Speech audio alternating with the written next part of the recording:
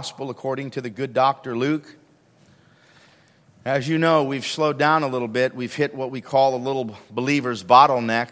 There's some real important, not that everything isn't important, but right now we've slowed down. We've shortened up the passages to look at because there's so much that's happening here. This is called the first passion prediction. We've talked about that. You know what that means. But it's instructive on where it comes. It comes at a very strange time in the Gospel of Luke. And you'll see this a few more times. So we're just going to touch on it today, because we're going to be back in another passion prediction later in chapter 9. And that's going to come on the heels of the transfiguration and the healing of the demon-possessed boy. And then we'll have another passion prediction in chapter 18, and that'll come on the heels of the narrative with the rich young ruler. So this comes up 3 times here in Luke's gospel, and we'll touch on it today, but it's really instructive. This is coming on the heels of that great question, who do you say that I am? It's a powerful question. It's the most important question in the world. Everyone eventually will have to answer it. Far better to answer it accurately on this side of the grave than the other. Remember, the Bible promises what? It is appointed unto man once to die, and then that's the truth. You don't get a second shot at this. You don't get a third or fourth. There's no holding pen for you to get in there and get it right. This is it. You got a one-shot deal here. And that's why you never see on those hearse, you don't see luggage racks on top, and you don't see him pulling a U-Haul trailer. You're not coming back. So this is it. You got to get it right the first time. And Jesus asked that question then, and he asked it today. Who do you? You have to answer it in, who do you say that I am? He says, who do you say that I am? The crowd said all sorts of things, but he needed to know. They knew who he was, but they didn't understand deeply what it meant, and that's what we're going to unpack today. And we'll do more when we get to another confession a little later on. First passion prediction, Luke 9, 21 to 22. Hear now the word of God. Very brief, and then we'll unpack. Jesus strictly warned them not to tell this to anyone. And he said, the Son of Man must suffer many things and be rejected by the elders, chief priests, and teachers of the law, and he must be killed and on the third day be raised to life. May God add his rich blessing to his inspired, inerrant, infallible word. Pray with me. Father, it's no accident we're here this morning, everyone by divine appointment, which means you have something to speak into each heart. Whether student, senior, adult, and all those in between, speak now through this broken vessel and speak only your words from this pulpit. It is only the power of the Word of God applied by the Spirit of God that conforms us to the image and likeness of the Son of God, and that is what we desire most. Father, make it a word of salvation for the unsaved, a word of comfort for those in storm winds, and a word of rest for the tired, weary, and heavy laden. All things to all people, that some might be saved. Father, we are not here to scratch the surface of the Scriptures, and we're not here to listen to the imagination of a man. But every single person is here, hungry and thirsty for the revelation of God. Thunder it forth from this pulpit. Give us minds to understand and ears to hear, and hearts that beat for nothing smaller than the Lord Jesus Christ. Come now, fount of every blessing. Unclutter our minds and unburden our hearts, that we might see Jesus and him only. And it's in Jesus' name we pray, and all God's people said, 3 things very simply in this very short and brief narrative, but you could spend the rest of your life unpacking this. This is it. This is the gospel right here in one very simple passion prediction. We're going to look at it under these 3 headings. Number 1, the purpose of it. What's the purpose of it? Number 2, who's the person in it? And then finally, number 3, what is the prophecy for it? Before we go any further, you just want to pause for a second. It seems strange that Jesus now says, shh, don't say anything. Why? They just gave the greatest confession the world has ever known. It still stands today as the greatest, what we call Christological confession. Who is Jesus? The Christological confession, as Peter was the spokesperson for the 12, was you are the Christ, the Son of the living God. You got to get that portion from Matthew. So we see Christ, and we see right in the Old Testament, right? Messiah, the Messiah, and the Christ, they're the same. They mean the anointed one, the one who was promised. The one who was promised, who would come and be the Savior of the world. John the Baptist identified, "Behold the Lamb of God who comes to take away the sins of the world." But Jesus knew they didn't fully grasp what they had just confessed. The truth remains, but they didn't fully understand it. So Jesus says, hold on. Don't go tell anyone. There's a lot of reasons for that, but we're just going to look at one right now. And the primary one, they didn't realize what they had said. They didn't know the Christ that they were speaking to.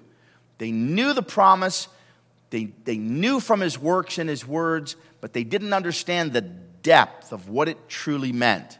They were still thinking earthly, temporally, physically. They were missing the deep truth.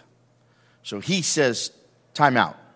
He must dispel and he must dissipate their earthly desires. He knows what they desire still. You ready? Let's head out into deep water and let our nets down for a catch. And then we'll go to the Lord's table together. Number one, what is the purpose of this statement? Go back to 9:21. Jesus strictly warned them not to tell anyone. Why? He knows what's in their hearts, even though their lips confessed something different. Putting all four of the evangelists together, we go to John very briefly. What does John say? Take a look. John 6:15. After the people saw the sign Jesus performed. What was the sign? Same sign we have here. Look here. Don't miss this. It's the same sign. It's the feeding of the 5,000, which turns out to 15 or 20. We have the feeding, right? We have Herod who's asking the question. He's perplexed. Who is this man that I hear all of these things about? Then right after that question, we have the feeding of the 5,000. Then right after that, we have the question that Jesus asked, who do they say that I am and who do you say that I am? Luke does that for a reason. This fits into Luke's view of his picture of who Jesus is, and he doesn't want any material to fall in between. There's more things that happened after the feeding and before this portion. There's more things that happen. You go to Matthew and Mark, but Luke stops. Luke just simply puts that feeding in the middle of those two questions. Why? This is it. This is what he wants us to know. This is the identification of the Lord Jesus Christ as the promised anointed one. But Jesus knows that they don't understand. So after the people saw the sign, they began to say, surely this is the prophet. And then here's where the wheels come off. Who is to come into the world, Jesus knowing they intended to come and make him what? King by force. He withdrew. It's not what he came to do. That's not. So what are they looking at? So use the term Messiah and use the term Christ. We understand the meaning. Here's what they wanted. They wanted a military Messiah and a commander-in-chief Christ. That's what they wanted. They wanted to restore the Davidic dynasty. They wanted to reestablish the throne of David in Jerusalem. They wanted their country, their nation to once again return to national prominence. That's what they wanted. How do we know that's true? It's true all the way throughout the gospel accounts, even after he is crucified, dead, buried, and raised. It's still their view. Take a look at Luke 20 to 21. The chief priests and our rulers handed him over. These are the two men on the road to Emmaus, and Jesus just shows up. Just happens to show up. And he's speaking to them, and they say to him, are you the only one here in Jerusalem that has no idea what's going on? Isn't that a great irony? He's actually the only one that knows what's going on. No one else knows. He's the only one that knows. But they say, you're the only one that has no idea what went on? Well, the chief priests and the rulers handed him over to be sentenced to death, and they crucified him. But what's in their minds? We had hoped that he was the one who was going to redeem Israel. He's from the house of David and the tribe of Judah. He follows in the line of the promised Messiah. He's come. We saw the miracles. We listened to the teaching. We had hoped that now Israel would be restored. They're a conquered nation. They wanted the boot of Rome to be removed. They didn't understand. So let's keep walking through this theme, please. This is the purpose of this passion prediction right then and there. Acts 1, 6-8. This is not only after the resurrection. Listen, This is just a few moments before he rises up and ascends into heaven. 2 verses later, he leaves up in the clouds. So he's already taught 40 more days. Now he's leaving. Listen to what they say. They gathered around him and they asked, Lord, are you at this time going to restore the kingdom to Israel? Oh my goodness. They still don't get it. He said to them, it is not for you to know the times or the dates. He doesn't even answer the question. It's not for you to know the times or the dates the Father has set by his own authority. But here's the key. Now here he's preaching the gospel. But you will receive power when the Holy Spirit comes upon you, and you will be my witnesses where? Everywhere. This kingdom is not restricted to the boundaries of the commonwealth of Israel. My kingdom will have no boundaries. It contains the entire universe. I will have people from every tongue, tribe, and nation. How have you missed this? Where have you been? He's getting ready to go, and they'll get it soon on the day of Pentecost. Then they get it. Because you will receive power when the Holy Spirit comes upon. The Holy Spirit's coming. And then you will be what? My witness where? Everywhere.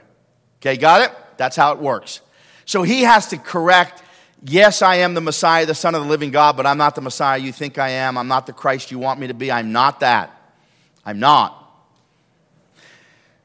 I want you to see this and how this beautifully comes out of the Old Testament so that we can be clear on how they missed this and why, so that you can be firmly established in this truth that it was not the commonwealth of Israel. It is the spiritual Israel that has been saved.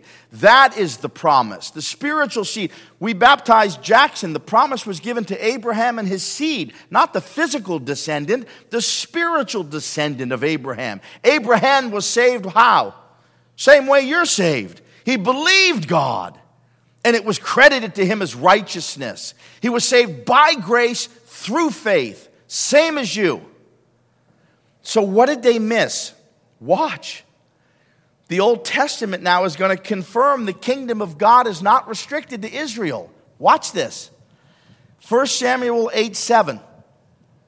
The Lord told Samuel, listen to all that the people are saying to you. It is not you they have rejected, but they have rejected me as their king.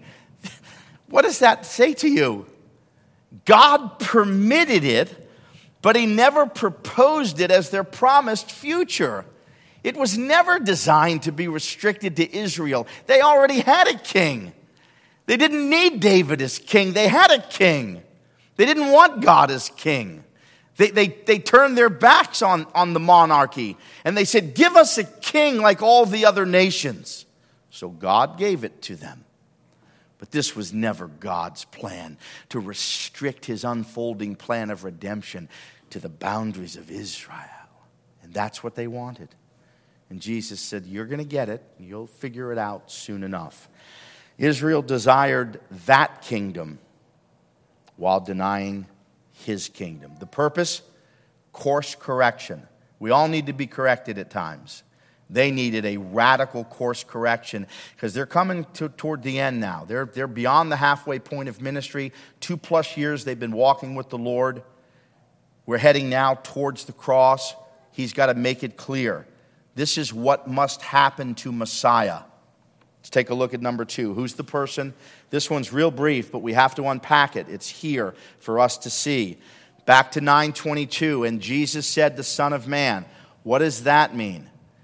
Do you know that Jesus is referred to in the New Testament over 80 times as the Son of Man? There's a dual understanding of this phrase. One is divine, and heavenly, and eternal, and one is earthly and fleshly. We need to get both of them. So let's take a look at Daniel. This is the messianic identification from the prophet Daniel, Daniel 7. Many of you are familiar with this. 13 and 14. Daniel has this vision, and in it he looked, and before me was one like a son of man. But that's a messianic identification. Why? Because of everything that follows. Listen to what follows. Coming with the clouds of heaven. That's divine. That's messianic. He approached the Ancient of Days and was led into his presence. He was given authority and glory and sovereign power, and all the nations, notice that, all the nations worshiped him. Daniel saw the vision. Daniel knew it was for all nations. His dominion is everlasting, and his kingdom is one that will never be destroyed. This is the divine one. He's going to come on the clouds. He's leaving on the clouds. That is only reserved for divinity, for God himself. So this is the messianic identification of the Son of Man. But that's not enough. Who did Jesus come to redeem? He didn't come to redeem the fallen angels. He came to redeem fallen man. So he came as a man. He was fully man, born of a virgin, born in Bethlehem, according to the flesh, out of the house of David and the tribe of Judah. That's true. So John lays it beautifully out, and he puts both together for us. John 1 through 3, and then 14. Ready? Many of you know this by heart. In the beginning was the Word, and the Word was with God, and the Word was God. That's divinity. That's the Messiah. That's the Ancient of Days. And he was with God in the beginning. Through him, all things were made, and without him, nothing was made that has been made. Nothing. So all of it. Now we go to verse 14, and here he is in the flesh. But the Word became flesh, and he tabernacled. He set a tent. The word for tent. He tented among us. We have seen the glory of the one and only Son who came from the Father, full of grace and truth. So, who is the person in this divine declaration? It's Jesus. It's the Son of Man. Luke 9:22. Because Jesus is the only one who is fully God and fully man. I've been asked numerous times, Pastor, can you explain that to me? My answer is very simple, no. I have no idea how to explain that. You know what Spurgeon once said? And he's a lot brighter than I ever will be. The Prince of Preachers from the 1800s. To be able to explain what we call the Chalcedonian Christianity statement of faith, Jesus is fully God and fully man, he would liken it to a gnat trying to drink in all of the ocean. For finite mind to explain what this means. We don't know what we have. It's the mind of God. But we know this by faith. Jesus is fully God. Jesus is fully man. That we receive by faith. And it must be so for us to be redeemed. So that's as close as we can get to understanding that truth, but we receive that truth. And the Bible makes that truth clear time and time again. So the person in this profound prediction, the Lord Jesus Christ, fully God, took on flesh, fully man. Finally, number 3, before we go to the table, what's the prophecy for it? Don't miss this. We're going to walk through this now little by little, this portion. The first part of the prophecy, this Son of Man, he must, back to 22, he must suffer many things. I want you to see the word must. You need to understand this. In the Greek, the word "dei" means a binding obligation from the decree of God. Who put Jesus to death? Well, there's a lot of ways we could say that, right? We could certainly say that the religious leaders rejected him. The people turned their back on him. They turned him over to Roman authorities and Roman guard. They sentenced him to death. They nailed him to the cross. They put a crown of thorns on. But you need to understand what that means. He must suffer many things. Who put Jesus to death? God the Father sent God the Son to that cross. That was the will of God the Father. Jesus said, no one takes my life from me. Make no mistake. You're responsible for what you've done. You're responsible for having condemned me. You're responsible for having nailed me. Make no mistake. But no one takes my life from me. This was decreed in the eternal counsel of the triune God by the blood of the eternal covenant. Hebrews 13:20. He must. And we don't even want to get into the suffering. There's so many different ways to go. But Calvin said this, just briefly. The invisible, indescribable suffering that our Lord endured was the wrath of his Father as he hung on that cross from the 6th to the 9th hour. When he cried, my God, why? Know what the answer is. You, and you, and you. That's why. God forsook his Son for you. That's I'm not minimizing crucifixion, but thousands upon thousands were crucified.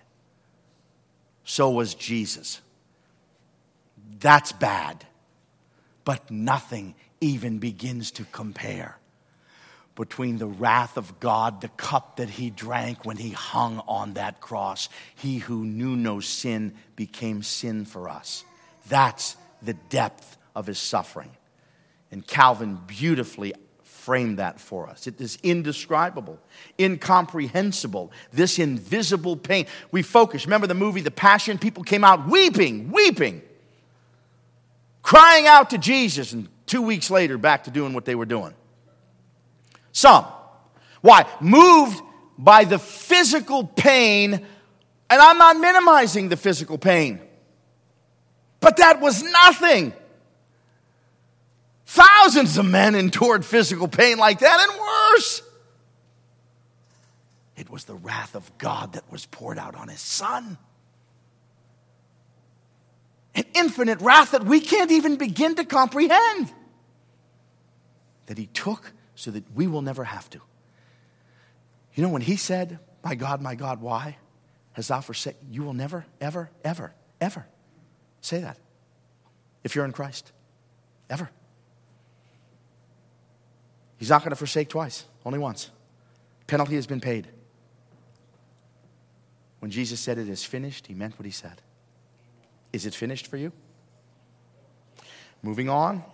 Now the Son of Man must suffer. And then moving on, he must be rejected. Now when you see the phrase elders, chief priests, and teachers of the law, just know that that means Sanhedrin. That's the ruling religious leaders of the day. So that's just theological shorthand for the Sanhedrin. Psalm 118, 22 to 23 lays this out, a beautiful messianic prophecy that points us to the future. Prophecy points us to the future. Psalm 118, check it out. The stone the builders rejected has become the cornerstone. The Lord has done this. It is marvelous in our eyes. All of this is the Lord's will.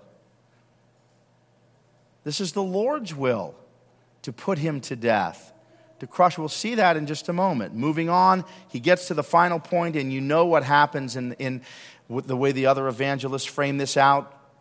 Peter steps in and says, no, Lord, no. Far be it from me that you shall ever what? Be killed. Look at it. And he must be killed. 9:22. This is what freaked Peter out. He said, no. I just confessed that you are the Christ, the Son of the living God. What are you saying? I don't understand. I know you don't. That's the whole point. I know you don't understand. I'm not the kind of Messiah that you think I am. I'm coming back for that, but not now. If I establish the throne of David, if I reestablish the Davidic throne, the kingdom of David in Jerusalem, you will still be dead in your sins. No one will get saved. The price for sin must be paid. There must be atonement for the sin. Why must Jesus be killed? I want to show you how this fits together. This is how we teach our students. One word from one God to one world. Yes? Why? Because the innocent dying for the guilty is established in Eden. Did you know that? The innocent dying for the guilty is established in Eden. Take a look. Genesis 3:21. I promise you I'm not making this up. The Lord God made garments of skin for Adam and his wife and clothed them. Where do you think he got those garments from? Something had to die. They took fig leaves to try to cover themselves. We read that in verses 8 and 9. They try to cover themselves and run and hide from God. So God makes that first proto-evangelion promise in 3:15, speaking to the serpent, her seed will crush your head. But he realizes what they've done isn't going to work. So now he's going to give them a picture, an object lesson and a picture pointing to a true atonement that's going to come. And it's going to come through the blood of the true lamb. We don't know if a sheep was sacrificed, but it seems to suggest that it was. But whatever it was, it's the first time death enters into the biblical narrative. For the wages of sin is... Okay. A lot of people have lots of other views about in the beginning. I read it as it reads. I'm a simple man. In the beginning, God created the heavens and the earth, and just run through the narrative. I believe Adam and Eve to be real people. So did Paul. Gospels make that clear. Adam was the federal head, the representative of all mankind. So this is it. This is the first death. The blood is shed, and it's a picture of what's coming. Okay? Clearly, this is how do we know? Go to Leviticus 17:11. For the life of the creature is where? In the blood. And I have given it to you to make atonement for yourselves on the altar. It is the blood that makes atonement for one's life. And then here we go to Isaiah. 700 years. You would think Isaiah was standing on the hill Golgotha as an eyewitness. Listen to these words.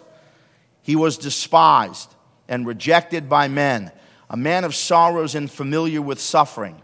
Like one from whom men hide their faces, he was despised, and we esteemed him not. Now, how would you possibly dream this up? But he was pierced for our transgressions. He was crushed for our iniquities. The punishment that brought us peace was upon him, and by his wounds we are healed. There was no crucifixion then. Certainly had none of that in Israel. How would you die in Israel if you were condemned to death? You were stoned. Stoning was the way you would be put to death. What is this piercing thing? It's as if Isaiah is standing there, watching it he's giving an eyewitness account, and he is. Under the inspiration of the Holy Spirit, it's as if he's standing there, pierced. Psalm 22, pierced for our transgressions. Crucifixion. And now by the time Jesus is ready for death, crucifixion has been what? Perfected. The Romans were the best. They had perfected the cruelest instrument of death known to man was crucifixion at that time. They had perfected it. Ever wonder why religious leaders sought to stone him? Why couldn't they stone him? It wasn't the way he was going to die. He was going to be crucified. They couldn't stone him. God's restraint. So you read those passages, and all of a sudden he kind of disappeared. What? How? It was according to God's plan. Do you understand what that means? God is in control of everything that's happening right now in your life. Everything. Everything. Every single aspect of your life, God has control over. Nothing's caught him by surprise. Nothing's going to happen to you that doesn't first pass through his nail-scarred hands. Got it? Nothing. And if that's the truth, then he has sent it for two reasons. What are those two reasons? Your good and his glory. Don't miss it. And I'm not minimizing pain. I deal with it every week. Some really bad stuff. But God is in control. No one else. Isaiah. Finish the picture. Yet, listen, don't miss verse 10. Yet it was the Lord's will to crush him and cause him to suffer. It was the Lord's will. Nobody took his life. And then finally, just a couple comments. We'll come back to this later to finish that passage in 22. And on the what day? Third day. Be raised to life. Take a look at Genesis 22:4. I'm just going to show you a couple things. Listen, when we're looking at Scripture, sometimes we have to look according to shadows. We look according to types. We look according to prophecies. We look according to a number of different things, right? To see the whole picture of what God wants us to understand. We look at it from a literal aspect. We see it from a symbolic aspect. We put all of this together. But there's obviously something going on here on the third day. There's something powerful on the third day. So I'm going to a couple things. We'll get to Jonah later, because we actually preach about Jonah in chapter 11, so we leave him alone for a few weeks, maybe months, I don't know. But take a look at 22:4 in Genesis. And notice a couple things. On the third day, okay, so they're walking 3 days. 3 days in the mind of Abraham knows what God has commanded him to do, right? Sacrifice his son. So for 3 days, Isaac is what? Dead. In the mind of who? His father. But now it's the third day, and Abraham does what? He looked up. Don't miss that phrase. You're going to see it again. You're going to see it twice. When you see something once, take notice. When you see it twice, stand up. Circle it, start, and take a look at it. Abraham looked up and saw in the place in the distance. Isaac spoke. Father, yes, my son, Abraham replied. The fire and the wood are here, Isaac said, but where is the lamb for the burnt offering? Abraham answered, God himself, Jehovah Jireh. The Lord will provide. God himself will provide the lamb for the burnt offering. Abraham knew. Abraham looked up, and there looked up again. He's looking where? He's looking off into the distance. He sees the promise. He knows that even if he slays his son, that God has the power to raise him from the dead. He believed God. He knows who God is. He knows the promises of God. So he looks up again. Check this out. And there in the thicket he saw a ram caught by its horns. He went over and took the ram and sacrificed it as a burnt offering instead of his son. Many, many, many years later, there was another son who was in that same place, but there was no ram caught in the thicket to save him. His father actually put him to death. God the Father slayed God the Son. For whom? Abraham, Isaac, Jacob, and all of you who will receive him by grace through faith. 1 Kings 17:21. I'm just going to throw it out just for fun. Why 3? The wise receive instruction. Watch this. Who was Jesus compared to in the Old Testament? Every great prophet, priest, and king. So here now, Elijah. Then Elijah stretched himself out on the boy 3 times and cried out, Lord God, let this boy's life return to him. Why 3 times? Well, who's the boy? Maybe we unpacked it last week. He's the son of the widow. Okay, and Jesus in the New Testament revives the son of the widow. And Jesus is the greater Elijah. So you see these things fitting together that are instructing you that God is orchestrating all things for the fulfillment and accomplishment of his unfolding plan of redemption. That doesn't take away the fact that it was a literal 3 times. 3 times he stretched himself. Why? Why not 2? Why not 10? Why 3? It's instructive. Don't miss it. And then one final one. John 2:1. On the third day. We acknowledge this is 3 days after the preceding event. 3 days. And there are a lot of scholarship counting which event in which 3 days. Forget that for a moment. Don't you have to ask the question, what difference does it make to you 2,000 years later that on the third day a wedding took place? Well, when you understand the whole picture of the wedding and what actually happened at the wedding, and it wasn't just that Jesus turned water into wine so you could drink all the wine you wanted. That wasn't it. Don't do that. People tell me that. They'll come, oh, didn't you know the first miracle was turning water into wine? I know, but put it down a little bit. Put it down. Don't keep drinking it. It doesn't give you freedom. Just keep drinking it. But there's something going on. This is a picture of something that's coming on. The first miracle happens at a wedding for a reason. Why? Your wedding day is coming. Now, you may be married now, today, but that's just a picture of what's coming. Okay, we will not be given unto each other in marriage in heaven. Why? We have a bridegroom who's waiting for us. His name is Jesus. Okay, here's the close. Watch. So you have to come out of that wedding, and you got to go to Revelation. Here's the close. And we'll be back to these predictions later. We'll do more later. Revelation 19:7-9, the eschatological wedding banquet. This is it. This is your promise. Let us rejoice and be glad and give him glory. For the wedding of the Lamb has come. The wedding has come. Do you see how all this fits? On the third day, there's a wedding in Cana. It's pointing you to something. And his bride has made herself ready.